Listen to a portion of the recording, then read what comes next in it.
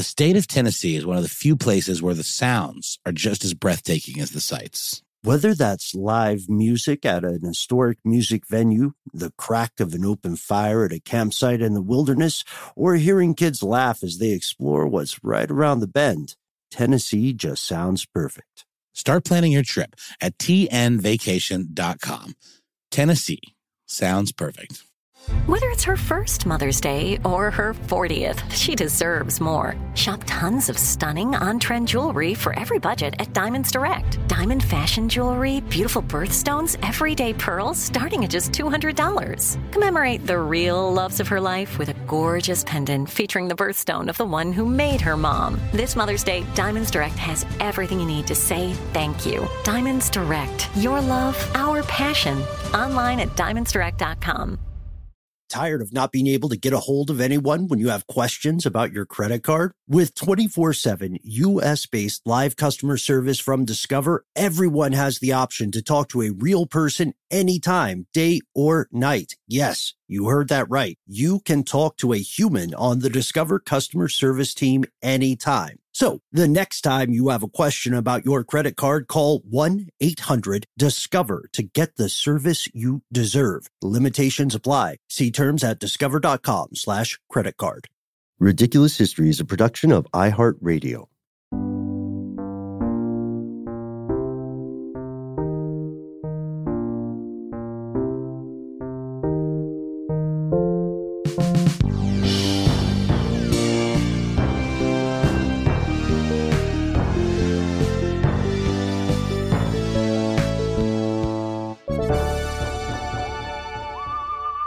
Welcome back to the show, Ridiculous Historians. Thank you, as always, so much for tuning in. Let's hear it for some local Atlanta luminaries, starting with the one and only super producer, Mr. Max Williams. What?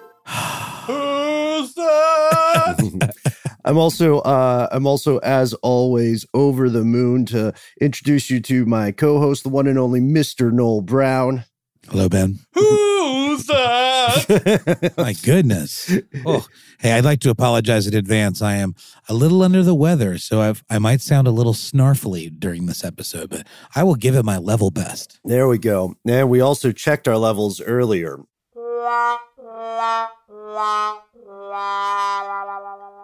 That's right. Wordplay. We're doing wordplay. I'm Ben. We're joined posthumously by a special guest today. Out of the four of us, I have to admit he's probably the most famous of our Atlanta crew. Dr. Martin Luther King Jr. is in the episode today. You know him, and if you're a decent person, you love him. He's certainly the only one present here in spirit or otherwise who's won a Nobel Prize. Yes, for now. Now, we dream big on this show, but just so far, they're not giving out Nobel Prizes for podcasts. Bummer. One day. One day.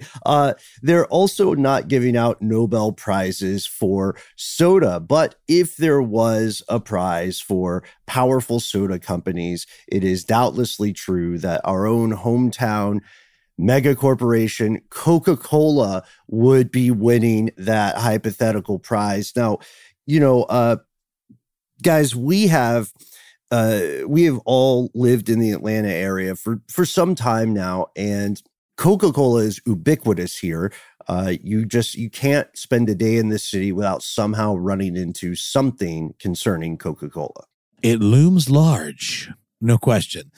Both here in Atlanta and around the world, really. I mean, they basically invented Santa Claus and polar bears. Yeah, no, that's a true story. The Santa you think of when you think of Christmas and what Santa looks like, it's an invention of the Coca-Cola company. They have so much heft economically, historically, socially, and yes, of course, we want to say Coca-Cola has, like any other large company, had its share of warts, its share of controversies, but this is a story about how they kind of were the good guy, depending on, we could talk about their motivations.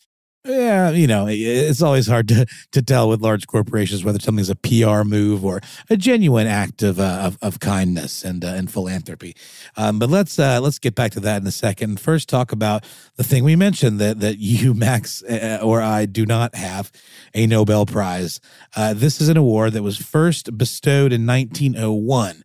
The Nobel Prize has 5 different disciplines or fields that it sort of encompasses: physics, chemistry, medicine, physiology, literature, and of course, the big one, peace. Peace out. Yeah. And weirdly enough, Noel, peace in recent years has become one of the more controversial prizes. And sometimes you'll hear folks say, well, this person is just getting the Peace Prize because it's like a political statement or it's a diplomatic thing. But if you look at the roster of prize winners over the more than a century now, then you see that there's some heavy hitters. These are really, Max, I like the way you put it before off air. These are the who's who of the past 100-something years. Your Albert Einsteins, your Marie Curie's, your Mother Teresa's. I'm not the biggest fan of Mother Teresa, but she did get the prize. Just going to throw that hot take in there. So, of course, Martin Luther King Jr. also gets a Nobel Prize. He gets it in 1964, and this makes him the very first person from the state of Georgia to win the award. So that's a big deal, right? Oh, yeah. I mean, and he's one of those, historical figures that you always just kind of assume was very old, I guess, because we all encountered him as small children. And to small children, anyone that, has that sort of stature seems old. But he was, in fact, the youngest person at the time to ever be awarded the Nobel Peace Prize. And I believe he was only in his 30s when he was assassinated, correct? I love this point you're bringing up. The thing about Martin Luther King changing the world at such a young age is that when I hear about these guys, man, I recall vividly the multiple times I have fallen asleep trying to put on a pair of pants. Some people just have more drive. Martin Luther King, to answer your question, he was only 39 when he was assassinated in Memphis on April 4th, 1968. And there's a weird bit of historical conspiracy here, I would call it, because color television, color film was a thing at this time, but a lot of the clips you'll see of Dr. King are aired in black and white.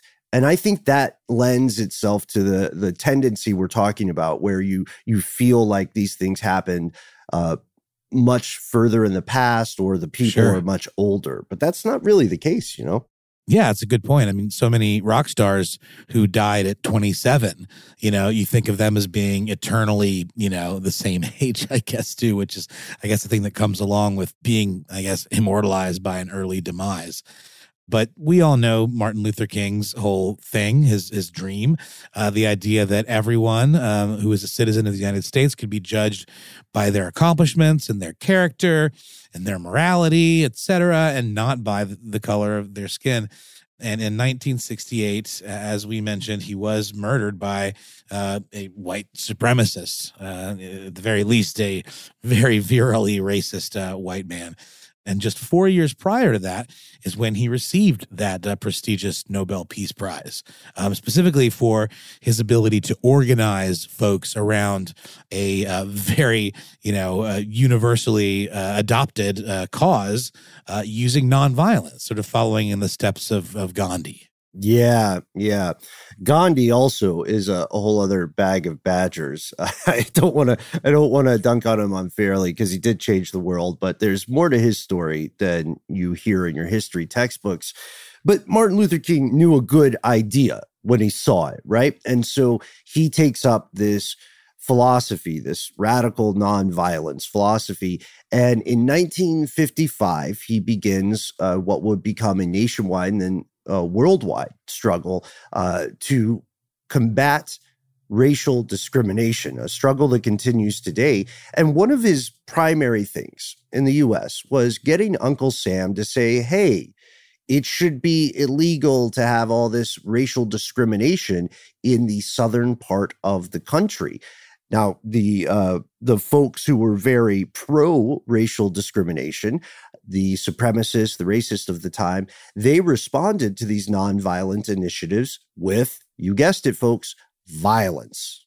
Yes. And in 1963, King organized 250,000 demonstrators who marched on the Lincoln Memorial in Washington, D.C. And that is where he gave his, most iconic I Have a Dream speech.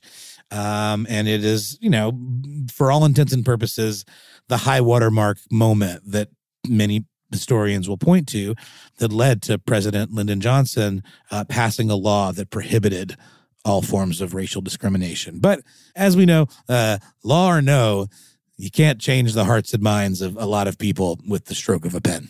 That's right. And if we could, guys, just because I love hearing it personally, can we play a little clip of the speech?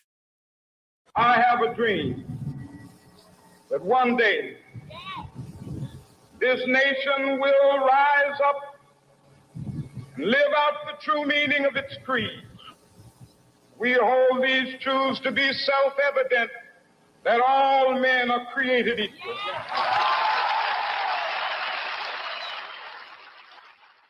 Epic, and sincere, and inspiring. But I wanted to show that good side, Noel, because I appreciate your point so much. The U.S. is not a monolith. The government's not a monolith. There's no demographic that always moves in step with itself. So it sadly can't be surprising for us to say, even a lot of people in the government were not fans of King's work. They saw him as a threat to the status quo, most particularly the head of the FBI, John Edgar Hoover, had King under intense surveillance, purportedly on suspicions of communism. That's where he really got in trouble, by the way, when he started talking about what the powers that be saw as socialism. And sure, we stood up against Vietnam and they were like, nope, he's a red. Well, yeah. And President Johnson, obviously being the kind of forward-facing figurehead of the government, really had no choice but to respond to the kind of groundswell of support that King, was getting. But someone like J. Edgar Hoover, who operates largely behind the scenes and in much more clandestine circles, he wasn't about this at all. And, considered King to be, something of a rabble rouser, an agitator, and he ended up on the kinds of lists that, folks like Stokely Carmichael or John Lennon or a lot of these, kind of divisive political figures end up on. Tired of not being able to get a hold of anyone when you have questions about your credit card? With 24/7 U.S.-based live customer service from Discover, everyone has the option to talk to a real person anytime, day or night. Yes, you heard that right. You can talk to a human on the Discover customer service team anytime. So the next time you have a question about your credit card, call 1-800-DISCOVER to get the service you deserve. Limitations apply. See terms at discover.com/credit card. This episode of Ridiculous History is brought to you by Mint Mobile. Ben, I got to say, one of the best parts about spring cleaning is that post-clean clarity you get where you're like, man, how have I been living like this? What's wrong with me? You're right, Noel. It's kind of like when you find out you've been paying a fortune for wireless when Mint Mobile has phone plans for $15 a month when you purchase a 3-month plan. It's time to switch to Mint Mobile and get unlimited talk, text, and data for $15 a month. To get this new customer offer and your new 3-month unlimited wireless plan for just $15 a month, go to mintmobile.com/ridiculous. That's mintmobile.com/ridiculous. Cut your wireless bill to $15 a month at mintmobile.com/ridiculous. $45 upfront payment required, equivalent to $15 a month. New customers on first 3-month plan only. Speed slower above 40 gigabytes on unlimited plan. Additional taxes, fees, and restrictions apply. See Mint Mobile for details. This episode is brought to you by eBay Motors. eBay Motors is here for the ride. Noel, do you remember your favorite car? Well, yeah. It was an Eddie Bauer edition Ford Explorer. Oh, that's cool. I just remember it was my dad's. I was a hand-me-down car kind of kid. Dad would buy a new car. I'd get that car. And I just remember feeling so awesome being up above everybody, like I was in Mad Max or something, I had a lot of land yachts that I loved. I had Pontiac Bonnevilles. right? Oh, I never had an El Camino. My dad had one, and that was a real interesting use of our collective time, keeping that thing running. But I think these cars all kind of speak to us because they were such a fundamental part of our lives. Do you remember when I had that Monte Carlo? That's what I meant. I said El Camino, and I meant Monte Carlo. I miss it so. The Monte Carlo was tough. I had a series of Monte Carlos, and the last one, God bless it, I had to learn a lot about car maintenance just to keep that guy running. Totally. But it still was like a perfect fit. It's almost like finding your true love. Like when you recently got a car a few years back now. Oh, man. And funny you should say that. That particular perfect fit was the Honda Fit, which I love dearly. But, Ben, it's getting a little long in the tooth. And while it's been incredibly reliable up to now, it's getting to that age where I might have to start looking for some parts here and there to keep it running. Mm-hmm. And that's where eBay Motors comes in. With over 122 million parts, you can make sure your number one ride or die stays running smoothly. Brake kits, LED headlights, roof racks, bumpers, whatever your baby needs, eBay Motors has it. And with eBay Guaranteed Fit, it's guaranteed to fit your ride the first time, every time, or your money back. Plus, at these prices, you're burning rubber, not cash. So keep your ride or die alive at ebaymotors.com. Eligible items only. Exclusions apply. This was all happening in the U.S. It was all happening kind of roughly concurrently with King's ascendance on the international stage. So over in Oslo in 1964, when Dr. King gets the Nobel Prize, the Nobel Committee chairman said, referring to King, he said, he is the first to make the message of brotherly love a reality in the course of his struggle, and he has brought this message to all men, to all nations and races. And, you get money when you win the Nobel Prize. You get you get the medal, but you also get some scratch. And Dr. King donated the entirety of his prize money, which was around $54,000, to civil rights organizations. And I have immense respect for that. He didn't take the money and run. He continued the struggle. Oh, no. I mean, he has always put his money where his mouth was. So King, of course, went to Oslo, Norway, to be honored and to receive this award from the Nobel Committee. And then he came back to the States where he was honored in New York. He got like key to the city kind of situation, the city's medallion of honor, and 8,000 people turned up at a venue in Harlem to see him receive this honor. And that included Governor Nelson Rockefeller. You might have heard of the Rockefeller of the Rockefellers. Mm-hmm. Inventors of Oyster Rockefeller as well. I think that's their big win. That's their version of the Nobel Prize. Is that the one with like spinach in it or something? I think it is. Now, I'm going to come clean with you guys. I don't eat Oyster Rockefeller every day, so I don't have the recipe.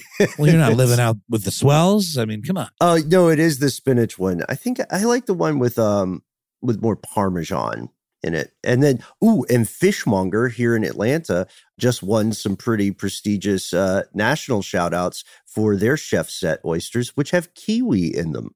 I have not enjoyed those, but I did go for the first time the other day and had like a open face crab tostada thingy. Oh, and it was absolutely delightful. Oh, it's great. It's great. Also, full disclosure, I know the chefs, they're not paying us to say this. It is good. It is good next time you're in town.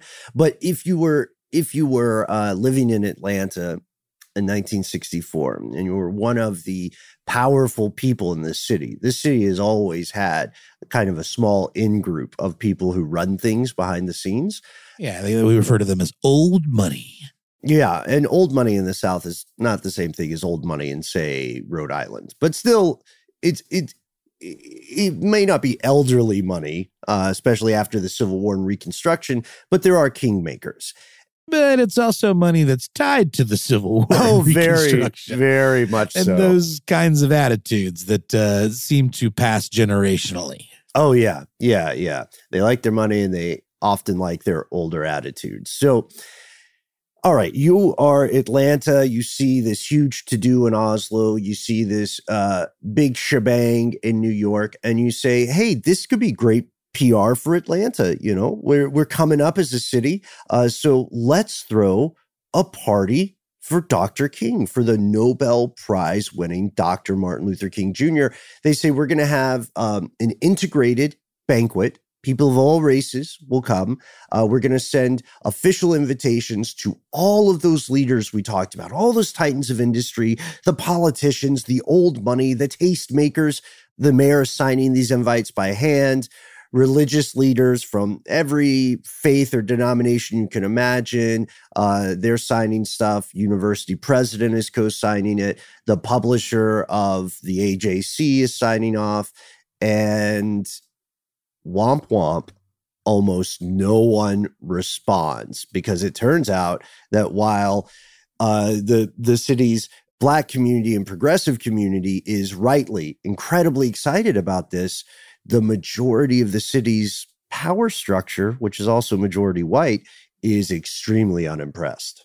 Case in point, Mr. Herman Talmadge, politician, former governor of Georgia, and Senator Herman Talmadge. He took issue with this whole idea for this soiree. And as the Coca-Cola company, actually, in the history on their website puts it, he wondered aloud why the committee gave a peace prize to a person who promoted law-breaking. Yeah. Now we'll give it a rabble-rouser, a grand soiree. That doesn't seem particularly antebellum to me. Is you ain't my constituency. Just so. And there's this great book by a guy named Frederick Allen. The title's long, but it's worth the read. Atlanta Rising, the invention of an international city and secret formula. How brilliant marketing and relentless salesmanship made Coca-Cola the best known product in the world. I think that's the entire cover, is just that sentence. Good Lord. I pity that typesetter or graphic designer that had to cram all that in there. But yeah, there's a quote from that book saying, if you had been waiting for the white community in Atlanta to accept civil rights, you would have waited as long as anywhere in the South. Mm-hmm. And Allen points out that a lot of this power structure thought this celebration would be just one more step in a process that would, quote, deprive them of the fruits of white supremacy and the Jim Crow laws they'd enjoyed for more than half a century. I mean, that's pretty blunt, but it's also, as we'll see, pretty true. What do you think the fruits of white supremacy are? Like something really bland, like melon, flavorless melon. I always feel, I know some people love melon. The most expensive melon I ever ate was in Japan, and people were absolutely out of their minds for it. But I always, whenever I got like a fruit cup or something as a kid, I always judged it by the melon ratio, or like cantaloupe. That's what I mean. Yeah, I guess when I say melon, I'm specifically referring to cantaloupe. It's just, the blandest, weirdest of fruits. What do you guys' take on honeydew is?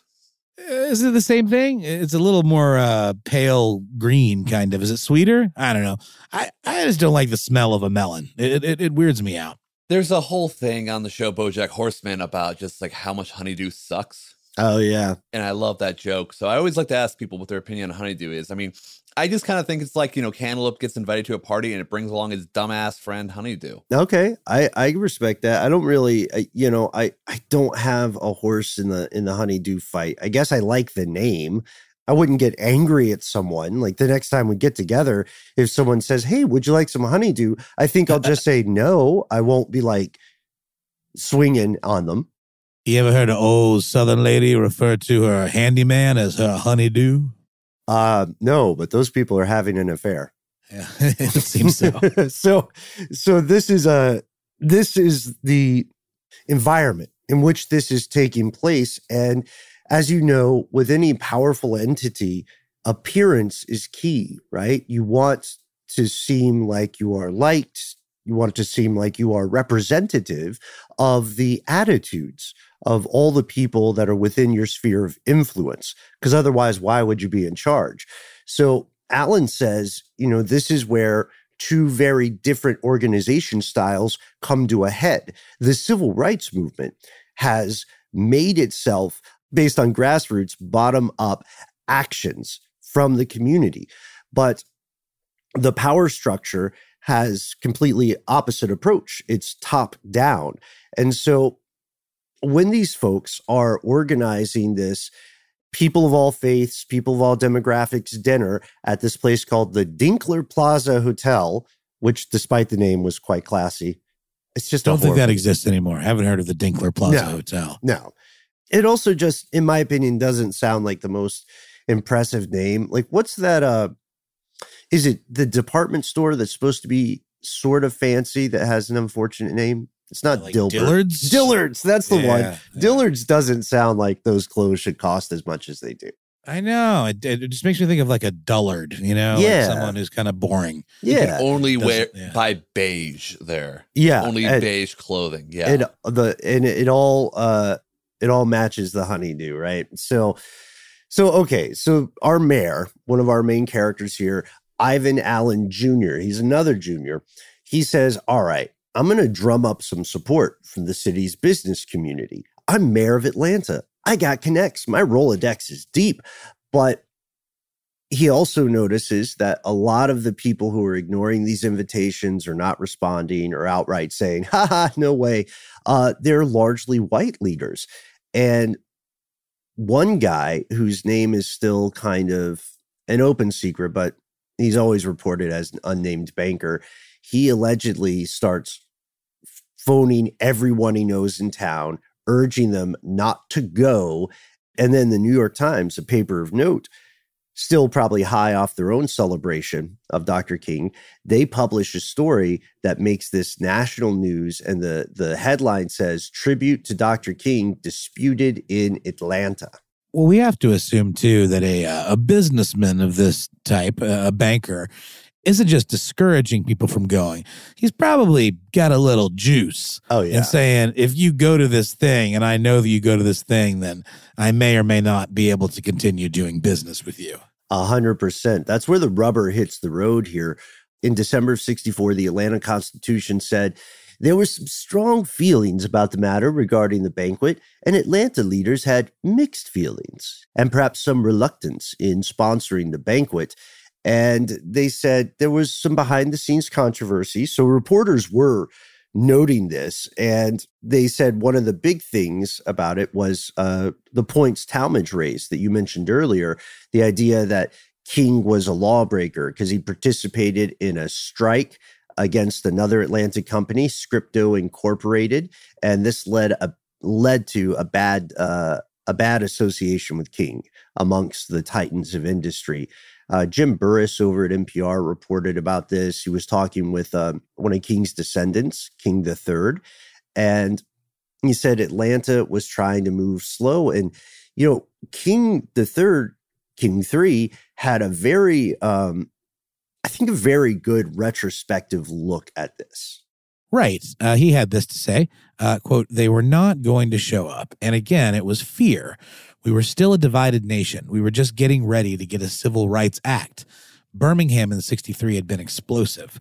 The churches had been bombed in 1963, and people were just nervous and afraid."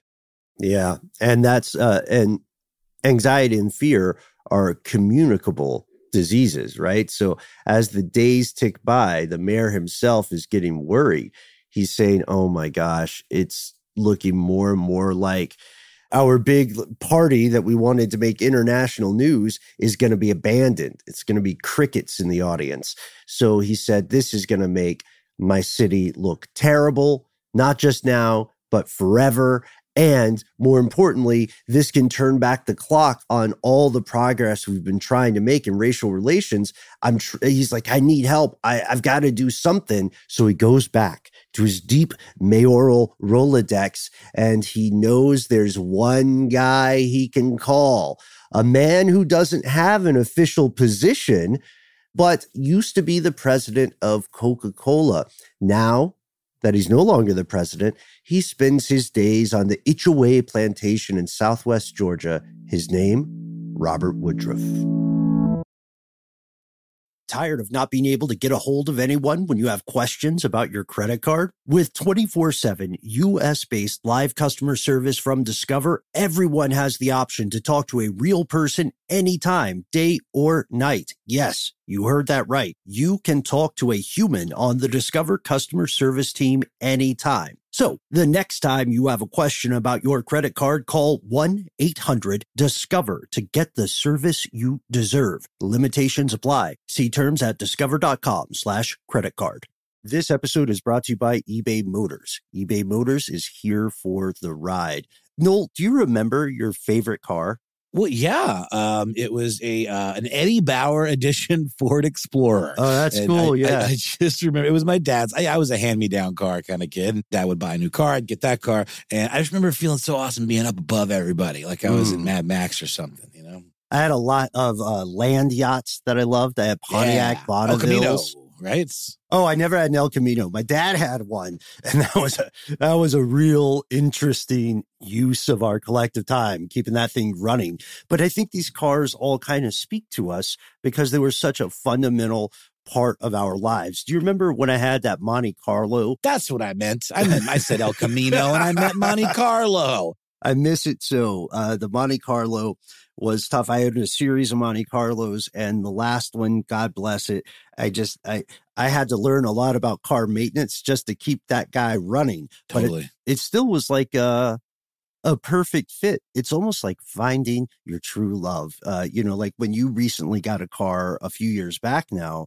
Oh, man. And funny you should say that. That particular perfect fit was the Honda Fit, which I love dearly. But, Ben, it's getting a little long in the tooth. And while it's been incredibly reliable up to now, it's getting to that age where I might have to start looking for some parts here and there to keep it running. Mm-hmm. And that's where eBay Motors comes in. With over 122 million parts, you can make sure your number one ride or die stays running smoothly.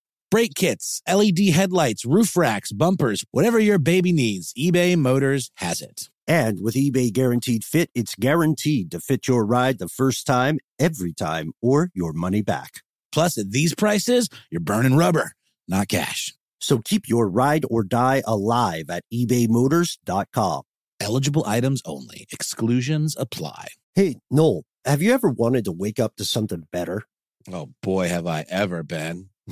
Well, this is where Avalon Waterways comes in. How does waking up to a medieval castle, an ancient cathedral, a rolling vineyard, or a charming cobblestone village sound to you? Well, here on Ridiculous History, that's right up our street, Ben, our charming cobblestone street. So I can say it sounds pretty good to me.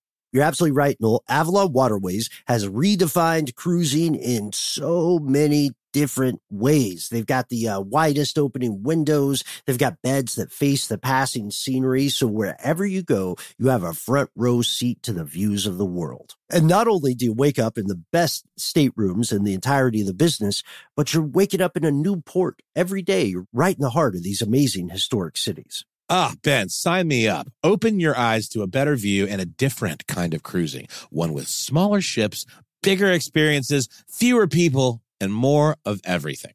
Limited time special offers await at avalonwaterways.com. Isn't it funny how you can often tell if a historical, high muckety muck was progressive or not based on whether their name is attached to like museums and art centers and things like that? We have the Woodruff Art Center here in Atlanta. Mm-hmm. Yeah, we also have the Maddox Bridge up in 75 and 285, which I make sure to spit on every time I drive over it. Yeah, usually racists just get bridges or overpasses, or Stone Mountain, or weird self-aggrandizing statues. Yes. So this guy Woodruff, to me, this feels like a very Southern thing, although it happens all around the world. He became president of Coca-Cola in 1923, and he was a big part of Coca-Cola's growth during his time as president. And we fast forwarded several decades, right? It's 1964. He's no longer officially in power, but what he says goes. Put bluntly, he is the most powerful dude in town. And he is not necessarily the most progressive guy. Because remember, he's from the 20s. Well, progressive's a relative term in this day and age that we're discussing here. So that being said, he was relatively progressive for the time.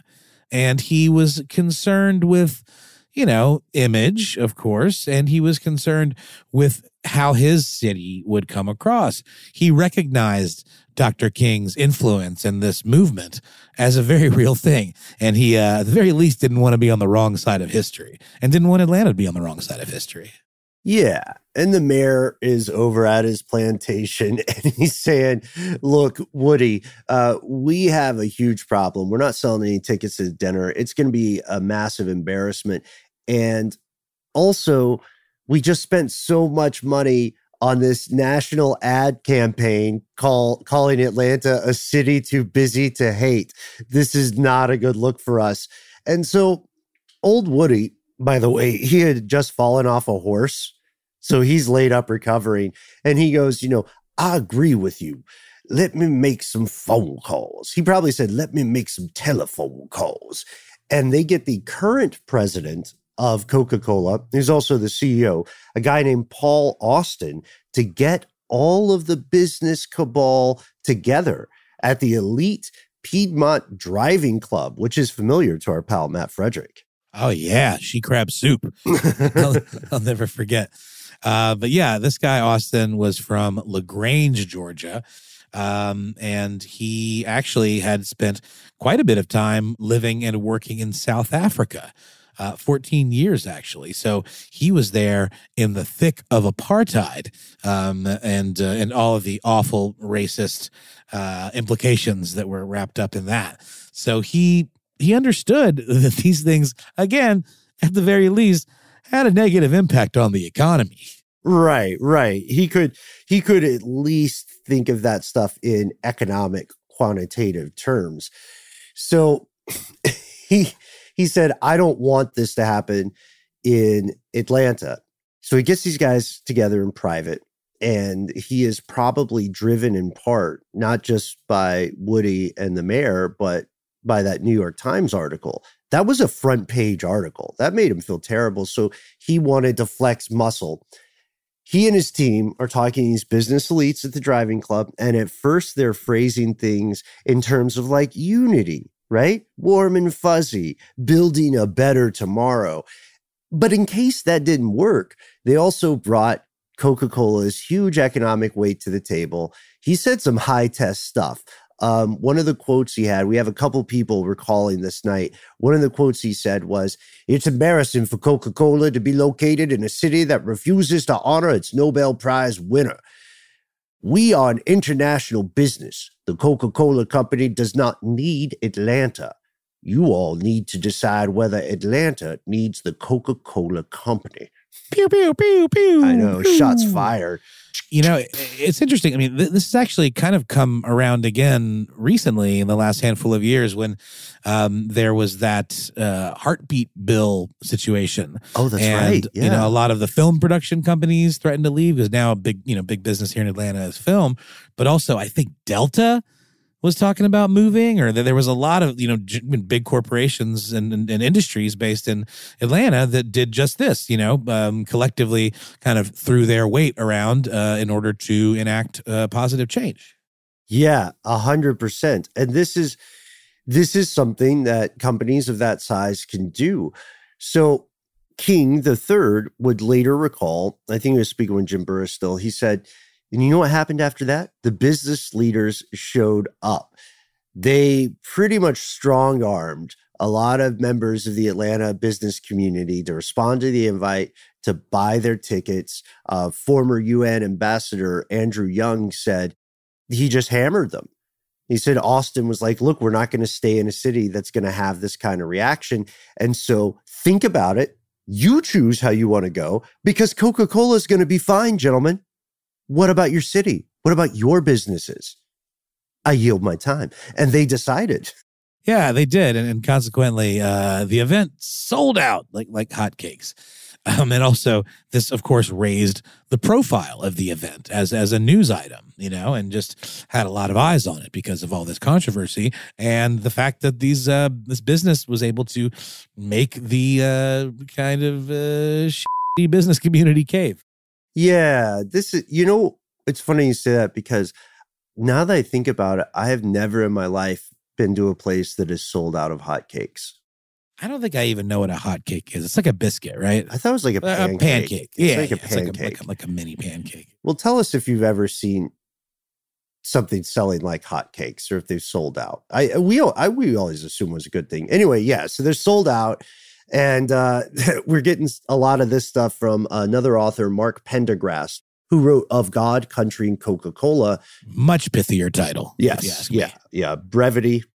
That's my favorite way to revise the quote, brevity is the soul of wit. Just say the thing. Just say brevity. It's implied. The rest is implied. Yeah. So over 1,500 people are going. And this is not as big as the 8,000 people in New York, but that's still huge for Atlanta. And one thing that was funny is there were a lot of police that were assigned to hold the perimeter of Dinkler Plaza because the power structure was very concerned that there would be massive protests. You know, they wanted to paint these protesters as violent, even though they were obviously not violent. The police had nothing to do. I mean, you know, it's still a class system, so they weren't allowed to walk in and get some snacks. But there was no discord. There was no huge dissent. And Pendergrast points out something important here, mission critical. He says if Robert Woodruff, who could run the town of Atlanta, if he had not let it be known that the white business community was going to honor Dr. King at this dinner, it would not have happened. If he hadn't pulled that card, history would have gone very differently. Yeah, and King, you know, he didn't gloat or anything or even let on to any of this controversy at all. I don't know if he commented on it. I bet he probably did to some degree prior to the speech. But once it was all said and done, he got up there and made his speech saying, quote, "This marvelous hometown welcome and honor will remain dear to me as long as the cords of memory shall lengthen." What a class act. Yeah. Yeah. And just by comparison here, this is, I think, a great note for us to wrap up on. So the event goes on. Former Ambassador Young recalls this. He said, the event goes on like there had never been a controversy at all. And the same people who are trying to shut the whole thing down, the same people who, a few of whom definitely hated Dr. King, they stood up and saying, "We shall overcome." At the end, they knew where their bread was gritted buttered. teeth. Yeah, no doubt. Yeah, you gotta love it. You gotta love it. So, okay, this teaches us, I think, a lot of stuff. Not to moralize, but it shows us that you can use money for power, right? And these guys, I would say, based on what we've learned today, I would say a lot of the members of that community, that power structure, I would say they were just doing this because they felt their economic future was at stake, right? Or their political future. But still, that was enough to make them do the right thing, even if their motivations weren't 100%. Yeah, intent is important, certainly, but also so is getting things done and laying the groundwork for hopefully others to at least read the tea leaves correctly. You know, this thing wasn't going away. You know, the idea of the fruits of white supremacy, I mean, that was going to be relegated to the shadows pretty quickly. Yeah. Well, that's the hope here. And again, Coca-Cola has a lot of its own war stories across the planet. It is a huge company. It moves billions of dollars of all kinds of things, and it owns more brands than you might think it does. A lot of stuff is ultimately owned by Coke. But in this case, it looks like Woody and his pal Austin did the right thing, and so did the mayor. And I think, Nola, as we get toward the end of the year, man, I think this is kind of a good story. I like wholesome stuff at the end of the year. For sure. And, I mean, it's easy to kind of, look askance at these giant corporations and realize that at the end of the day, a lot of these big decisions are based around money. But it is nice to see when those decisions go the right direction, as opposed to, being like completely evil. Right. Being a complete conglomco about stuff. So here's where we're going to end it. Please tune in for our upcoming episodes. We've got some really cool stuff on the way. Organized crime. We've got Oh gosh, I don't even want to spoil all of them. But in the meantime, do check out our peer podcast, Ridiculous Crime, Ridiculous News, and Ridiculous Romance. Thanks as always to super producer Max Williams. Thanks to our research associate, Jeff Bartlett. Huge thanks to Christopher Hasiotis, here in spirit, Alex Williams, who composed this theme. I think we've got a scheduled Quizster crash coming up in the not too distant future. Yes. No, we did reach out on the other side. So folks, here's what it's like. Picture the three of us with one of those red telephones, kind of like in the Cold War with the US and the USSR. Yeah, or the bat phone. So we picked up the phone, we said the code words, and we are a go to have the one and only Quizster return. Tune in for that. Tune in for what he himself has described with great enthusiasm, for some reason, as the cringiest segment in all of podcasting. We will see you next time, folks.